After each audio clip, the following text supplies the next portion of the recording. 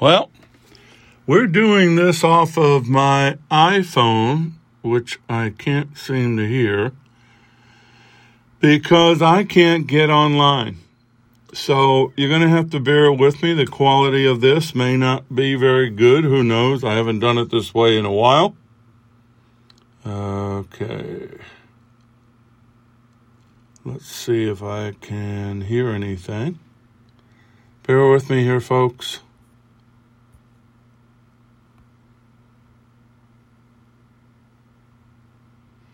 Oh, says I'm connected. Well, I don't even know if you're getting this. Hopefully it records. And, okay, thank you. Some technical difficulties. I'm not sure what this is all about. My wife was kind enough to tell me that she can hear me. So we'll go with that. I can't hear anything, so I'm just going to have to watch things play out. And I didn't play the shofar. I don't know what that was. We're having some fun here tonight. So who knows? Who knows what we're going to say, what we're going to talk about. And I don't know. I just don't know anything at this point. Except I do know that the Lord is in control. If you're listening, I appreciate that. Even when we have technical problems. We haven't had problems like this in a while. But ever since this nonsense in the Ukraine began, especially over the last 2 or 3 days, I've had a lot of technical difficulties, and I understand that there's a reason for that. We're not going to talk about that. We're going to talk about the Lord. So welcome to the porch. I'll just read the opening to you like we used to. This is where we get back to basics by examining the Word of God, and especially the example of the book of Acts Church, to see how the early church served the Lord. By delving deeper into Scripture, we find the church the Lord intended and not the one that man created. The porch has always been about restoring the priesthood of the believer and regaining the world-shaking influence of the early church. The church age is still in effect. The day of Pentecost is ongoing. The fire of the upper room still burns. If you have any questions, go to firefalltalkradio.com. Use the contact button, or you can write us directly at The Porch, lowercase one word, at firefalltalkradio.com. We appreciate your support. There are ways to do that. Go to the main page on Firefall Talk Radio.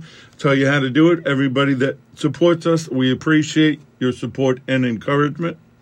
Welcome to all of our listeners from the various streaming platforms. Remember, we can always be heard on Apple Podcasts, Google Podcast, iHeartRadio, SoundCloud, and Spotify, where we are right now. We are also heard on Blog Talk Radio. I'm not sure, folks, how long that's going to last. If you are a Blog Talk Radio listener, and I've tried to honor you because you were our original listeners, please let me know. Otherwise, probably in the next month or two, I'm going to have to stop paying for that service. It just doesn't seem to be paying off. But I will do it if there are listeners there that ask me to. We are posting also on Podbean and getting a good response there. If I could find a way to do live both on Spreaker and Podbean, I would probably do it. So again, welcome. Don't have anything more than that. We do have praise reports and prayer requests. This is the community part of the porch. If you'd like to listen and be a part of that, that's great. If you'd like to email us your praise reports and prayer requests, that's great too. If you don't want to be a part of that, go to the sound of the shofar and we will take it from there. We start out by praising him. Never go into his presence without praising him. So, of course, we praise him for our salvation, my family, my wife, my sons, daughter-in-laws, grandson, furry kids. We praise him for his love and his favor, his protection, his provision, for the dreams and the visions which are increasing, for his healing virtues, for his divine abiding favor, and for continuing revelation in this crazy prophetic time And we praise him for that. So let's pray. We pray for the peace of Jerusalem. Psalm 122, verse 6 says, pray for the peace of Jerusalem. May they prosper who love you. We got our eyes focused on the Ukraine and Russia. We need to pay attention that there are other things going on in the world. We have other brothers and sisters, and we need to pray for all of them. Pray for America. May God forgive us and shed his grace upon us. May he guide our leaders to do what's right before him and not what's right before their bank accounts or the global elite. Yes, I did say that. We pray for all the people being victimized by their leaders right now. In regard to the Ukraine thing, I'm going to step in it here. I pray for the people. I pray for the soldiers involved. Not so much for the leadership, because if you do your homework, they are not the heroes that they would like you to believe they are. Please do your homework. Please read the facts. Maybe go back to World War II. Maybe go back to 2013 and 14. You'll get some eye-opening things. But people and soldiers get caught in the games that these people, these leaders play. So I pray for them. I pray for the fatherless and the widows, the persecuted and the martyred, the innocents and those that have been victims of injustice. I pray against the slaughter of the innocents, for the missing and exploited children, the victims of human sex trafficking.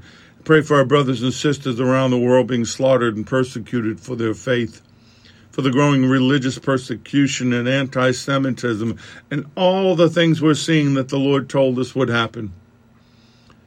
I'm praying for divine wholeness, health, and healing as we get back to our divine design. If you're injured or you're sick or you're dealing with something right now that you need the Lord to touch you, I pray for you. In the name of Yeshua HaMashiach, Jesus the Messiah, King of Kings and Lord of Lords, I pray that you would be touched, you would be healed, you would be delivered, you would be made whole, so that you could live the life he wants you to live and do for him what he needs done. I pray that he would protect us and inspire us, and for the remnant clock to awaken all who have been called for a time such as this.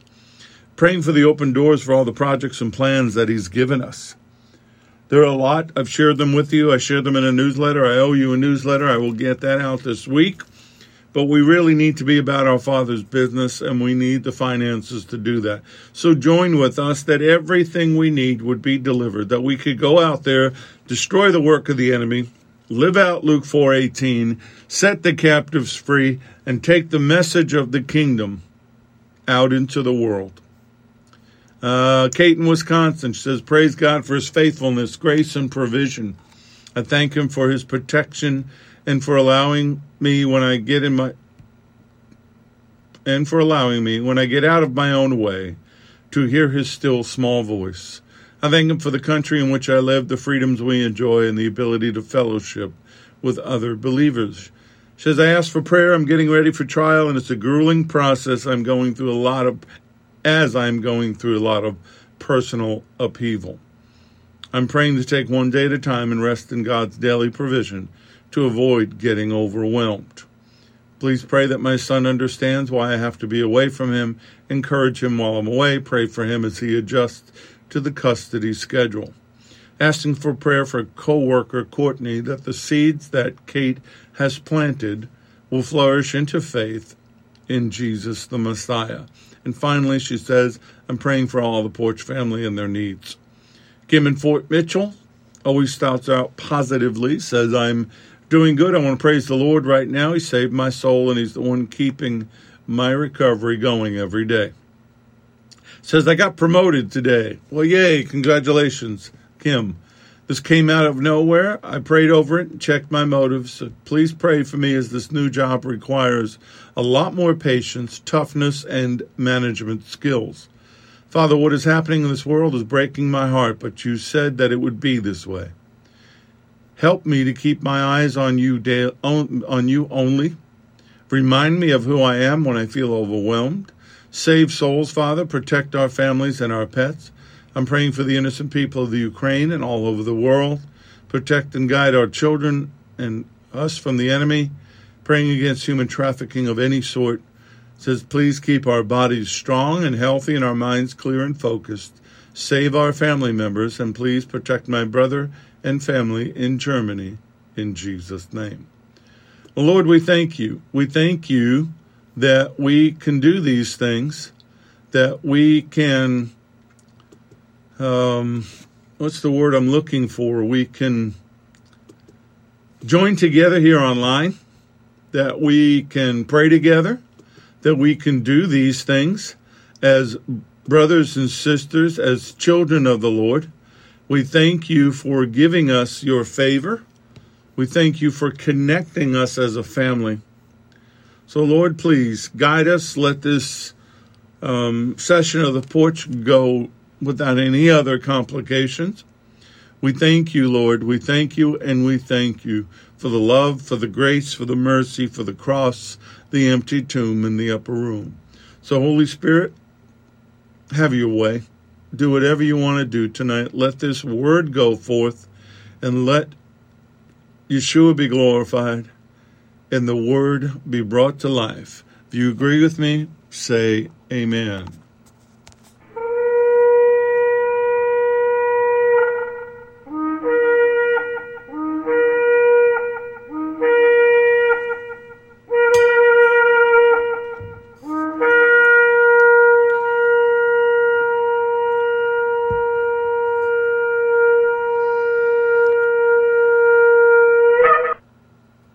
These lessons are proprietary information except where noted the information comes from outside sources. Combination of that information, the matter presented is exclusive, cannot be repeated or used without permission. The date of this broadcast serves as the registered date of the following information. All right, so I want to share with you what inspired this Bible study, which is called What Did He Say? And over the course of everything going on in the world and all of the news media reports, all of the things coming out, it's just been amazing to me how many people who claim to be believers do not know what the Word says and what the Lord said and what the Father said. When we began the porch, May of 2010, actually we began in March, but we were doing that through a conference call and a slideshow. Excuse me. And then we went to Blog Talk Radio. And then I coughed. No. And it was always the concept that we would stop being birds in a nest. Excuse me.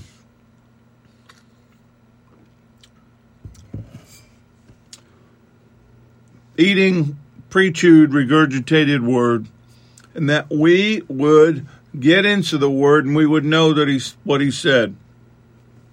Here we are, almost 12 years later, and I still see that people are depending upon me or others to tell them either what the word says or what the Lord is doing.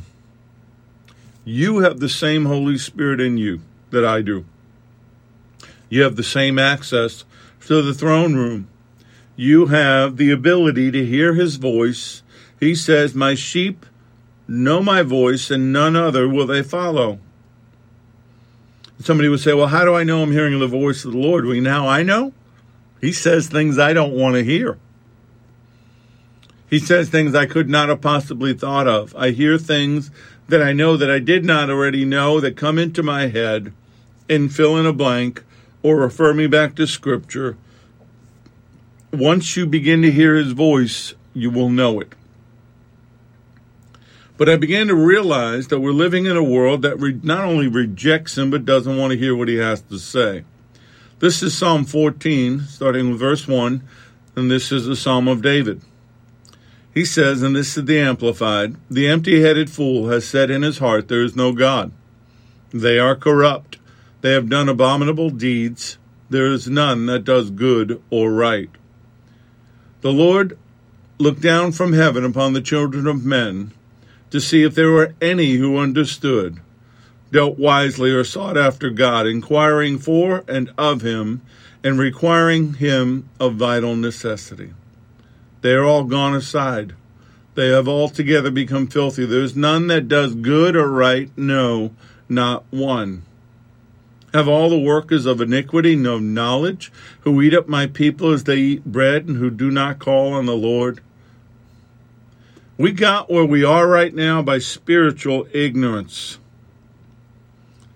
Hosea chapter 4, verse 6, my people are destroyed for lack of knowledge.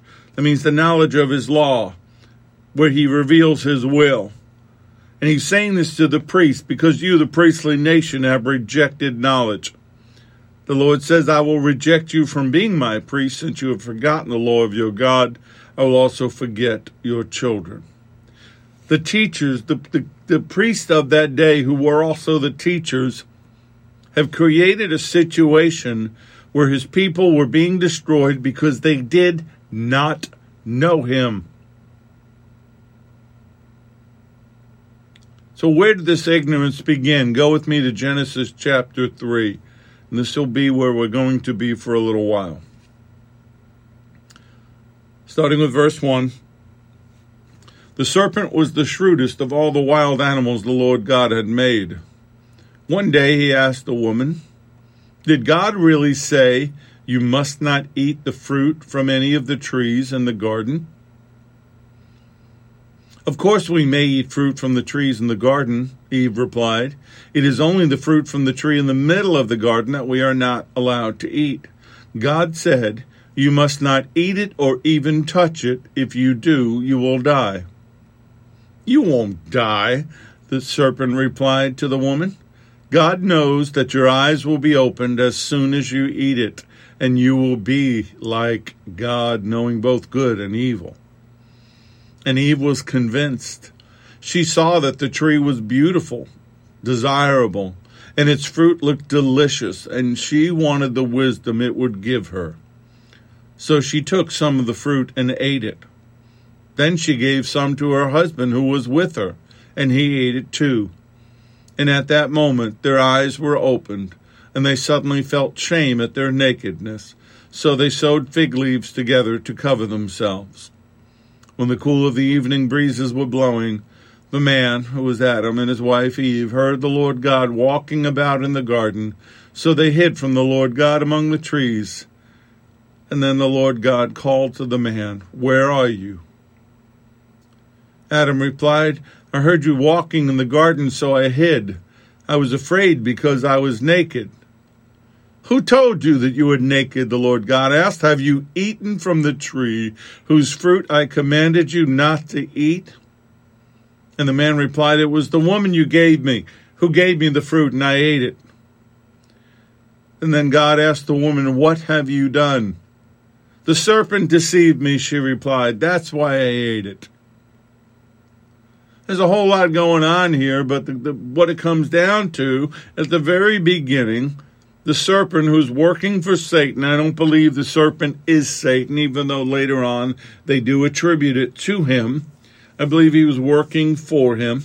You notice Eve's not shocked about a serpent speaking to him. There are actually fossils, incredibly old fossils of snakes that had appendages, 4 appendages. So apparently this one could walk and talk. Kind of like a politician. Anyway, he says to her, did God really say you must not eat the fruit from any of the trees in the garden? That's where the deception begins. Did God really say? Well, back in Genesis 2, which Eve wasn't around for, verses 15 through 17 says, the Lord God placed the man, being Adam, in the Garden of Eden to tend and watch over it. Many theologians and rabbinical teachers believe that the garden is a supernatural place outside of the natural reality. And it's kind of a sanctuary. And he was placed in there to tend it, to watch over it. But the Lord God warned him, you may freely eat the fruit of every tree in the garden, except the tree of the knowledge of good and evil. If you eat its fruit, you are sure to die. you shall surely die. Eve was the easier target because she wasn't there when that command was given to Adam. So either she misunderstood what Adam said, maybe Adam didn't tell her, or maybe she just got it wrong, because God never said anything about not touching the tree. The deception and the destruction begins with her ignorance over what he said. And this innocent mistake had catastrophic consequences. When the enemy comes to you to deceive you, you better know what God said. You better know what the Lord said. You better know what the Word says, because Hasatan and those that serve him, the deception begins with twisting God's words to cast doubt on his goodness. The original prohibition only applied to one tree. It had nothing to do with touching it. It was eating it. Now, here's the other place that the deception begins. Satan says, you will not surely die. You won't die if you eat that. Folks, anything that comes out of the devil's mouth, even if it's a partial truth, is a complete lie. He is a liar. All that serve him are liars. They cannot be trusted. In John 8:44, the Lord says to the Pharisees, you are of your father, the devil, and the desires of your father you want to do. He was a murderer from the beginning and does not stand in the truth, because there is no truth in him. When he speaks a lie, he speaks from his own resources, for he is a liar and the father of it. All lies, all deception, all deceit originate in the kingdom of darkness with Satan himself, the fallen, and their demonic offspring. That's why liars get a special place in the lake of fire. You won't die. Satan will always tell you the opposite of what the word says. There's no hell. Hell's a man-made construct. God never mentioned anything about hell when he made the heavens and the earth. The Lord doesn't talk about it, and that's just an outright lie, because he does. And by the way, I believe hell is in the center of the earth where the molten core is, and the magnetic fields would act as a prison. So when he created the earth, he created their imprisonment, place of imprisonment. But he begins to deceive her. He said, not only will you not die, but you'll be like God, knowing both good and evil. And the deception implies that it would be good for them to do this. You'll be God. You'll be a divine being. He uses the word Elohim. And he implants the seed of doubt in Eve's mind that God had an ulterior motive. Her sense of fair play. Have you heard this lately? A loving God would never send anybody to hell. This can't be right. He would never do those things. What about Noah and his family and the flood and the ark? Oh, that's just an allegory. Oh, okay. No. Wrong answer. The deception happens with Satan getting you to think that God is not fair, that a loving God wouldn't do those things. And he doesn't. We've talked about this before. He lets you choose where you want to spend eternity, and then he checks the schedule to see what you've chosen. But you will be like God. During the 80s, when the New Age thing hit, and the crystals and self-enlightenment, and all through the 90s, and even now, it's about being God. You're a little God.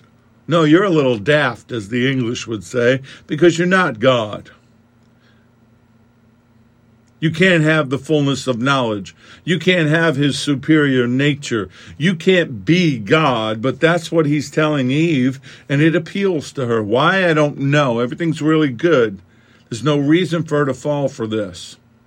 But the minute he gets in, the minute the enemy gets in, the minute you listen to the deception, you're in trouble. The tree of the knowledge of good and evil was just like every other tree. It wasn't poisonous. It wasn't something to be afraid of, except you were told not to eat from it. It's very desirable because she looks at it, she can see it, and she wants it. That's how sin gets started. That's how error begins. The issue here is one of obedience and subsequently disobedience to the Word of God. So she took the fruit down. Could have stopped there. And Adam, by the way, is not saying anything. The Word says he was there with her. Now, whether he got there after the serpent showed up or whenever, but he was there when she took the fruit. But he doesn't stop her. The next and final step is she ate of it. And then she gave it to him. And he could have said, no, I'm not going to do this. But he didn't.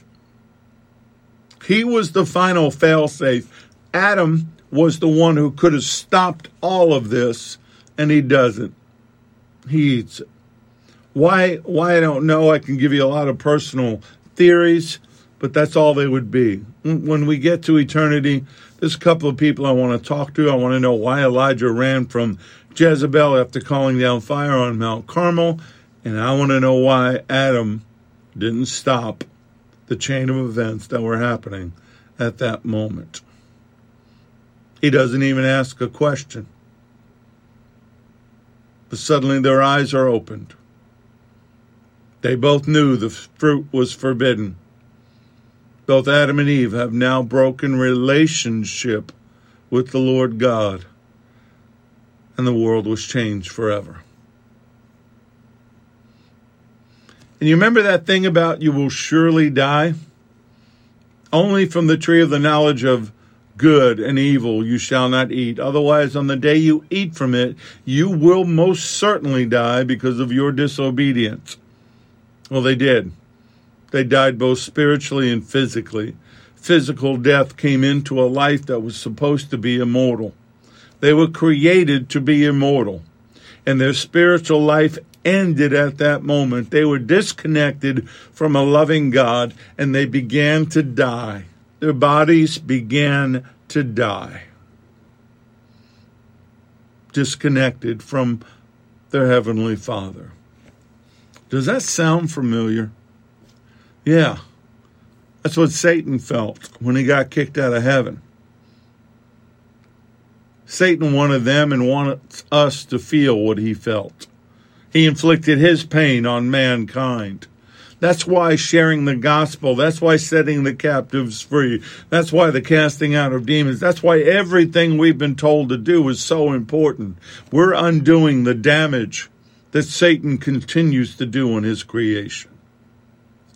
Vine's expository note says Satan plants a doubt, then he plants denial, then he plants delusion. He said in Genesis 3:4, you will not surely die. Satan is saying that God's holding out on us. That's at the root of all temptation. Anytime the devil tempts us to sin, he's trying to cause us to believe that there is something good that God doesn't want us to have. This deception has been around since the beginning. It was in the church in the early days because Paul talks about it in 2 Corinthians 11:3. But I fear lest somehow as the serpent deceived Eve by his craftiness, so your minds may be corrupted by the simplicity that is in Messiah. It's always been there. It will always be there. It's even a danger to us in our redeemed natures.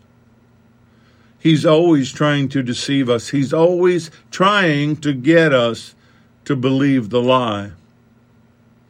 And although Scripture and people have tried to put the blame on Eve, the fact is Adam could have stopped the transgression and he didn't. And the consequences of his failure of his sin, his disobedience for the entire human race was tremendous. And that's why the good news about Yeshua HaMashiach, Jesus the Messiah, the second Adam, is so important.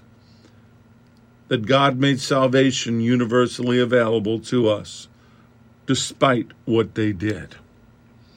Therefore, just as through one man sin entered the world, death through sin, and thus death spread to all men because all have sinned. For until the law, sin was in the world, but sin is not imputed when there is no law.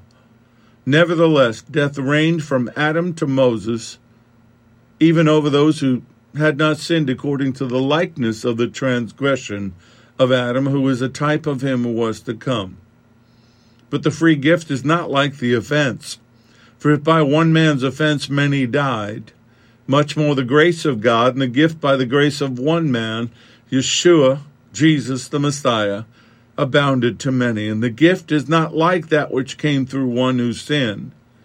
For the judgment which came from one offense resulted in condemnation, but the free gift which came from many offenses resulted in justification. For if by one man's offense death reigned, through the one who much more those who receive abundance of grace and of the gift of the righteousness will reign in life through one, Yeshua HaMashiach, Jesus the Messiah.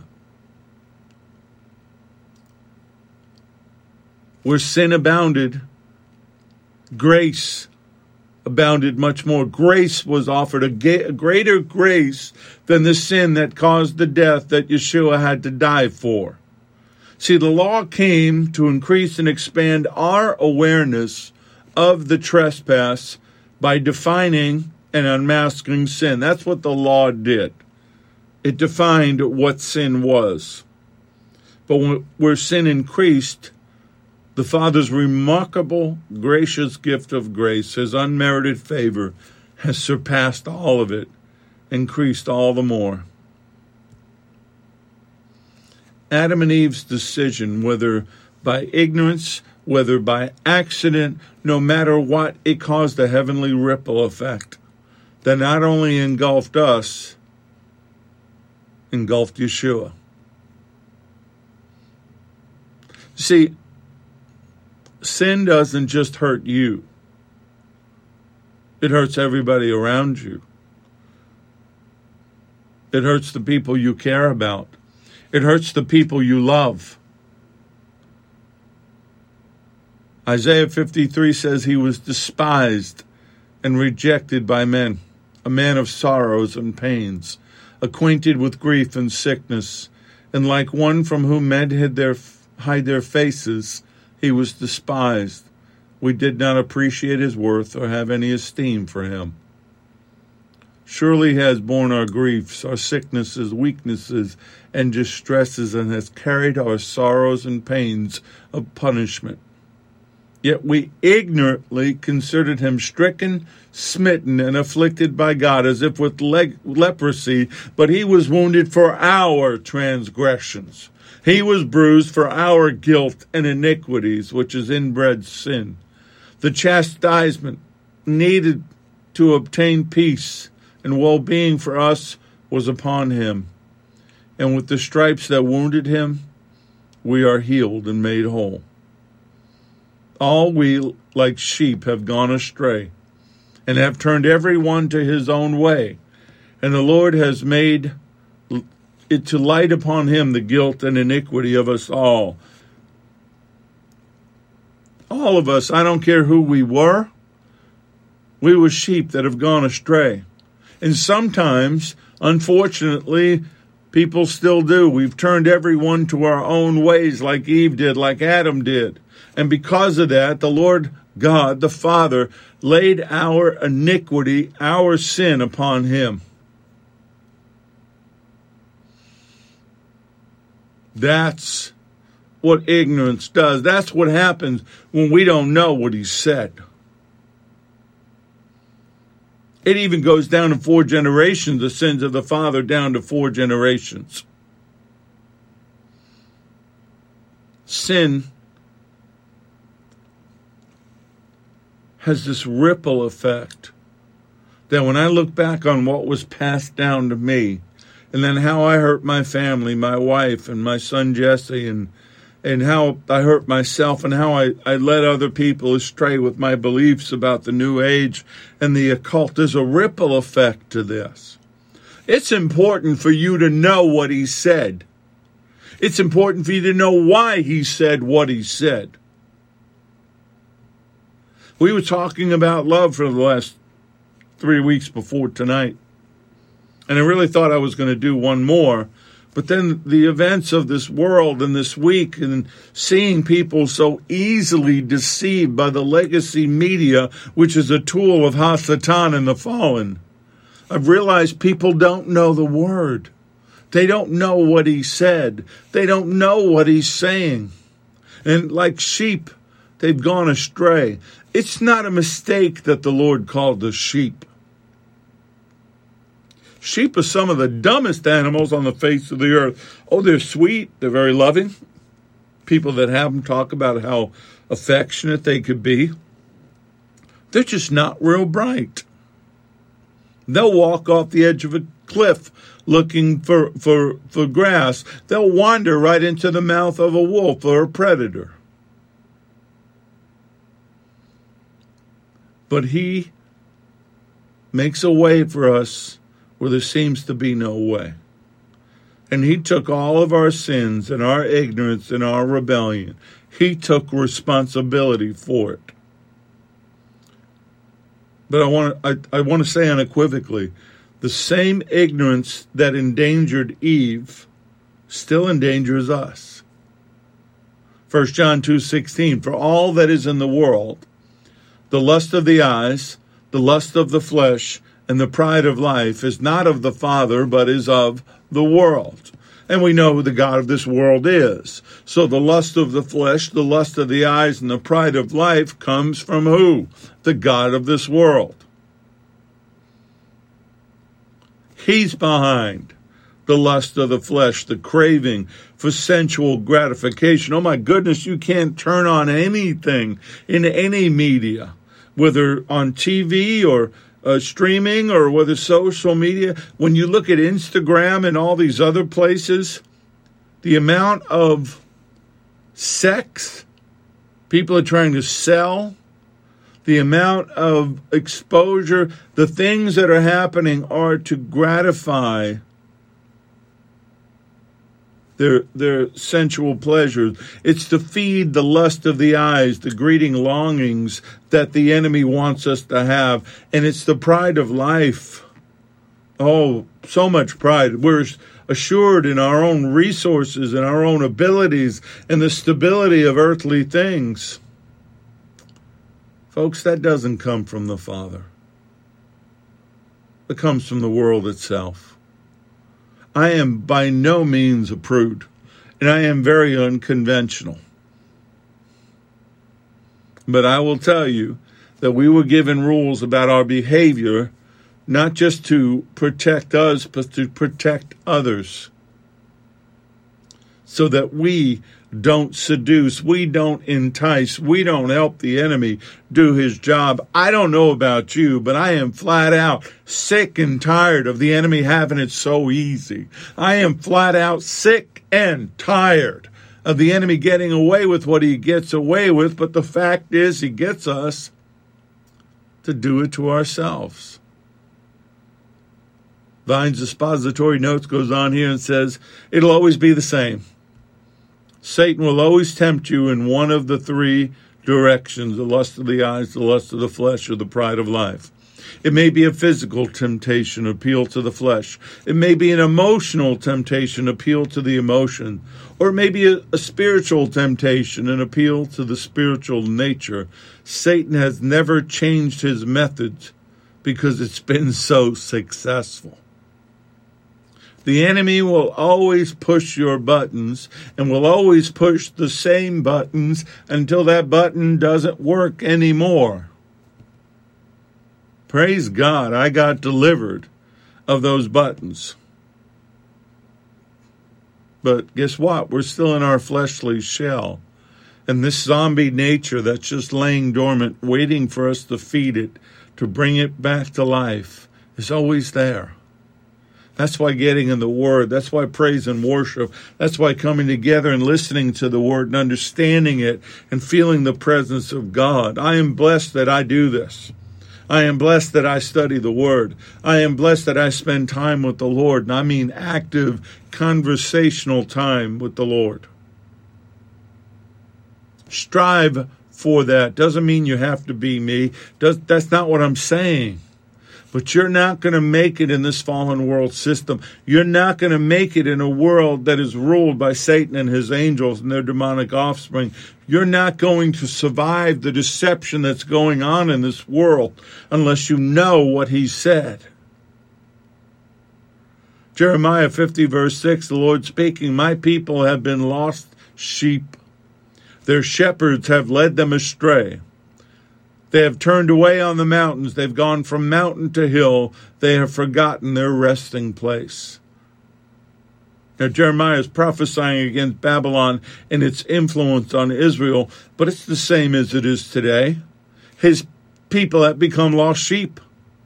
Their shepherds, their teachers, their pastors, their preachers have led them astray with false teachings, selfish teachings, self-promotion, false prophets, profits.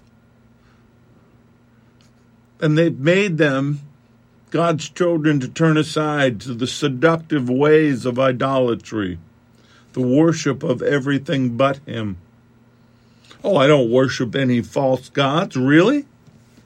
I bet if I went on your social media account, I'd find worship of false gods. I'd find celebrities that you worship. I'd find things that you want in your life, that you desire, that you admire, that you lust after. No, we have fallen prey to the idolatry of this world. We've gone along from one sin to another, from one mountain to a hill. And remember, they built the false temples and the idols up on these mountains and those hills. And we've forgotten that he is our resting place. Our final resting place is with him. Babylon is alive and well, but he will come. He will come to destroy it. We'll see it destroyed. But thankfully, he gave us a new covenant. In Jeremiah 31, it says, behold, the days are coming, says the Lord, when I will make a new covenant with the house of Israel and with the house of Judah, not according to the covenant that I made with their fathers in the day that I took them by the hand and led them out of the land of Egypt. My covenant which they broke, though I was a husband to them, says the Lord. But this is the covenant that I will make with the house of Israel after those days, says the Lord. I will put my law in their minds, and I'll write it on their hearts. I will be their God, and they shall be my people. No more shall every man turn to his neighbor and every man to his brother, saying, know the Lord, for they all shall know me, from the least of them to the greatest of them, says the Lord, for I will forgive their iniquity, and their sin I will remember no more. And that covenant he made with Israel and Judah, that covenant he made with the Jewish people that he loved so much, has been given to us as we've been grafted into the vine. That Romans 10:9 says that if you confess with your mouth Adonai Yeshua, the Lord Jesus, and believe in your heart that God has raised him from the dead, you will be saved. And that's all it says. It doesn't say you got to kneel. It doesn't say you have to pray this prayer. It doesn't say you have to do this or that. The thief on the cross, the one who said, Lord, remember me when you come into your kingdom. And the Lord looked at him and said, today you'll be with me in paradise. That was it. He acknowledged him as Lord. He acknowledged him as King. And he wanted to be where he was, and Yeshua took him. So stop making it so hard. This isn't a dog and pony show. There's no dance, there's no hop, there's no skip, there's no jump. There's no piece of paper or book you got to buy. There's no church you got to join because you are the church. But if you acknowledge and confess with your mouth that Yeshua is Lord, you recognize his power, authority, and majesty as God, and believe in your heart that God has raised him from the dead, you will be saved. Confession with the mouth, that's the mind. Believe in the heart. The two of them come together, and there is an explosion in your spiritual, and I even believe in your physical DNA, that unfortunately we don't get the body we are supposed to get until he comes back. But you are born again. That's why the message of you must be born again is so important. For I will forgive their iniquity and their sin I will remember no more. If he remembered I remember. Sometimes I remember. Sometimes I get reminded. Sometimes the enemy slips something in and says, hey, remember when you did this? And there's a sadness that comes on to me, how easily I was deceived. But then there's a joy when I remember, wait a second, that Richard's dead. I'm alive. I'm a new creation. Those sins are not in my bank account anymore. The blood has covered them. When I stand before them, he's not going to read them out to me. My DNA is not going to report to him everything I've done wrong because it's been erased by the blood. When we repent and come to Yeshua and decide we need a Savior, he gives us his righteousness. We are clothed in his righteousness because our righteousness, human effort, the Bible says is filthy rags. But when you stand before the Father, you won't be wearing filthy rags. You'll be wearing one of his robes of righteousness, so that when he looks at us, he sees his Son. Our sins are covered. His righteousness has washed them away. His blood has washed them away. His time on the cross has washed them away. And when he sat down at the right hand of the Father and he sent the Holy Spirit, the deal was sealed. And our sins are held against us no more.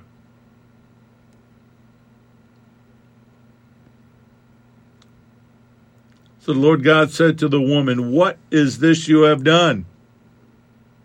The woman said, the serpent deceived me and I ate. So the Lord said to the serpent, the representative of Satan, because you have done this, you are cursed more than all the cattle and more than every beast of the field. On your belly you shall go, indicating he walked. And you shall eat the dust all the days of your life. And I will put enmity, which is hatred, between you and the woman, and between your seed and her seed, which means Yeshua. A woman does not have seed. The man gives the woman seed, and then the child is born. But between your seed and her seed, the seed of the virgin birth, and he shall bruise your head, and you shall bruise his heel. Satan, Eve, and Adam all bore the blame for the sin that we took upon ourselves. And each of them received punishment that was unique to his or her situation, and that's not what this is about. And they each had a key relationship with God that was altered. Because God the Father is a just God, and any punishment he gives is proportionate to the offense and lines up with his character and his nature.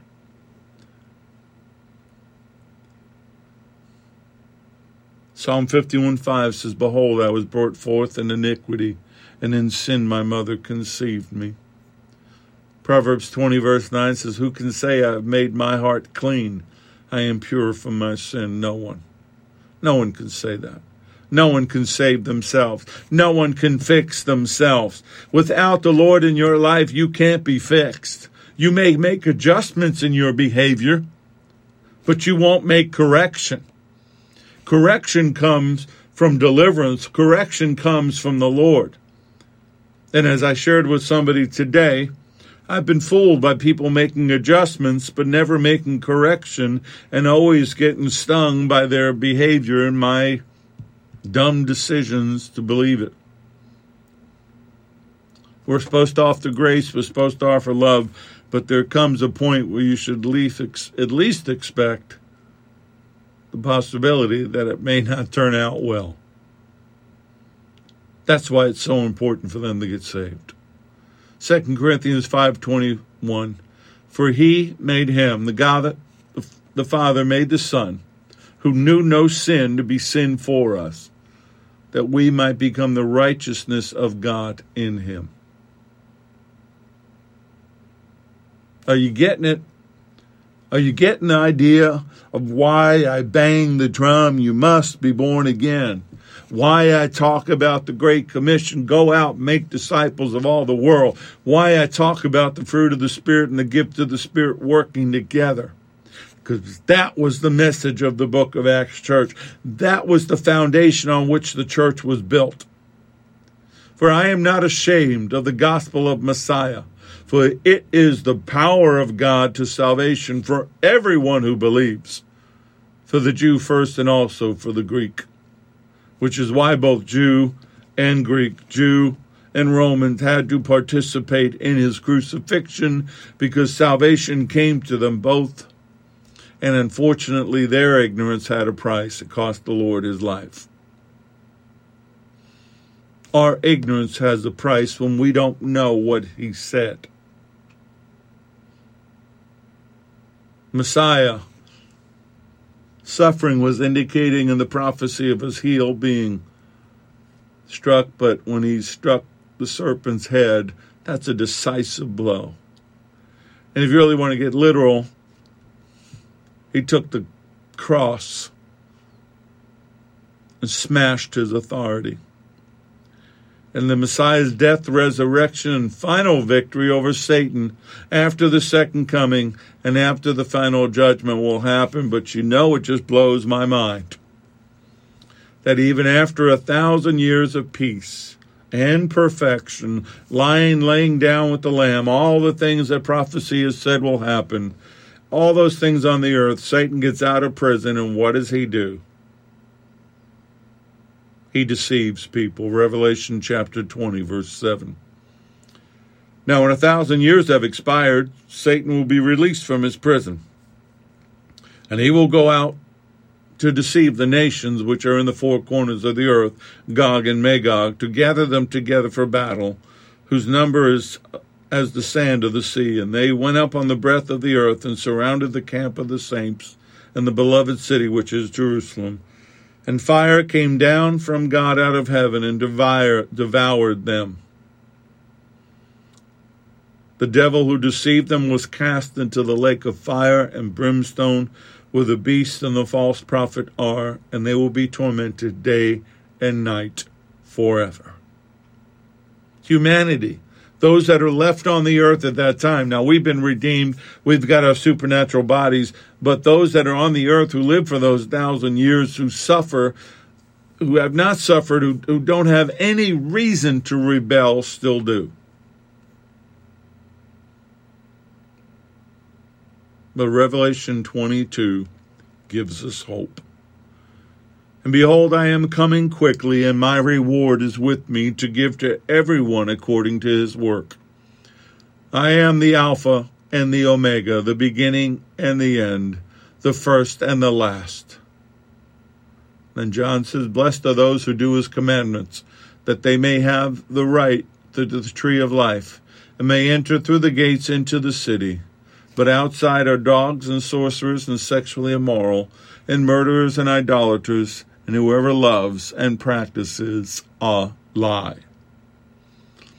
I, Yeshua, have sent my angel to testify to you these things in the churches. I am the root and the offspring of David, the bright and the morning star. And the Spirit and the bride have something to say. The Spirit and the bride say, come. And let him who hears say, come. And let him who thirsts come. Whoever desires, let him take the water of life freely. Maranatha, come. Adonai Yeshua, come. Lord Jesus, come. But until you do, inspire, change, heal, deliver. Let us know your voice. Let us hear your voice. Let us know what you said so that there's never a doubt. We can't be deceived. We can't be fooled again. We can walk in power. We can walk in victory. We can do everything you told us to do and set the captives free, lay hands on the sick and recover. Heal broken hearts, heal broken bodies, raise the dead. The lame walk, the blind see, the deaf hear. No more pain, no more suffering, and no more victory of the enemy. Finally, once and for all, Hasatan, the fallen angels, their demonic offspring, everything of the kingdom of darkness will be overwhelmed by the power of your light and the power of your love. No more deception, no more lies. No more you asking, what have you done? Lord, you know how much I love you, and you know how much I cry out to you to set the captives free and do what I'm called to do. But I am asking you to inspire and awaken your children. Just set one person free, just one. And that person sets one person free. Let's plunder the kingdom. Let's steal the treasure of the enemy. Let's set the captives free, and let's put the world on notice. Yeshua, Jesus, is alive, and he's coming back again. And it's going to be soon. I pray all these things in Yeshua's name. Amen. May the Lord bless you and keep you. May the Lord make his face to shine upon you and be gracious to you.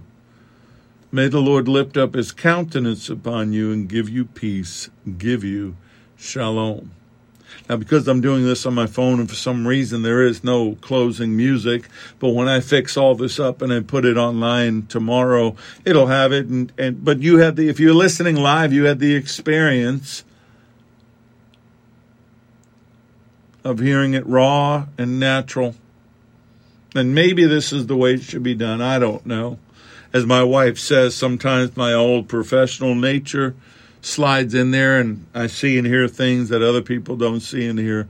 But really all it's about the gospel. The Lord loves you. Be blessed. I'm Richard Grund. This has been The Porch on Firefall Talk Radio.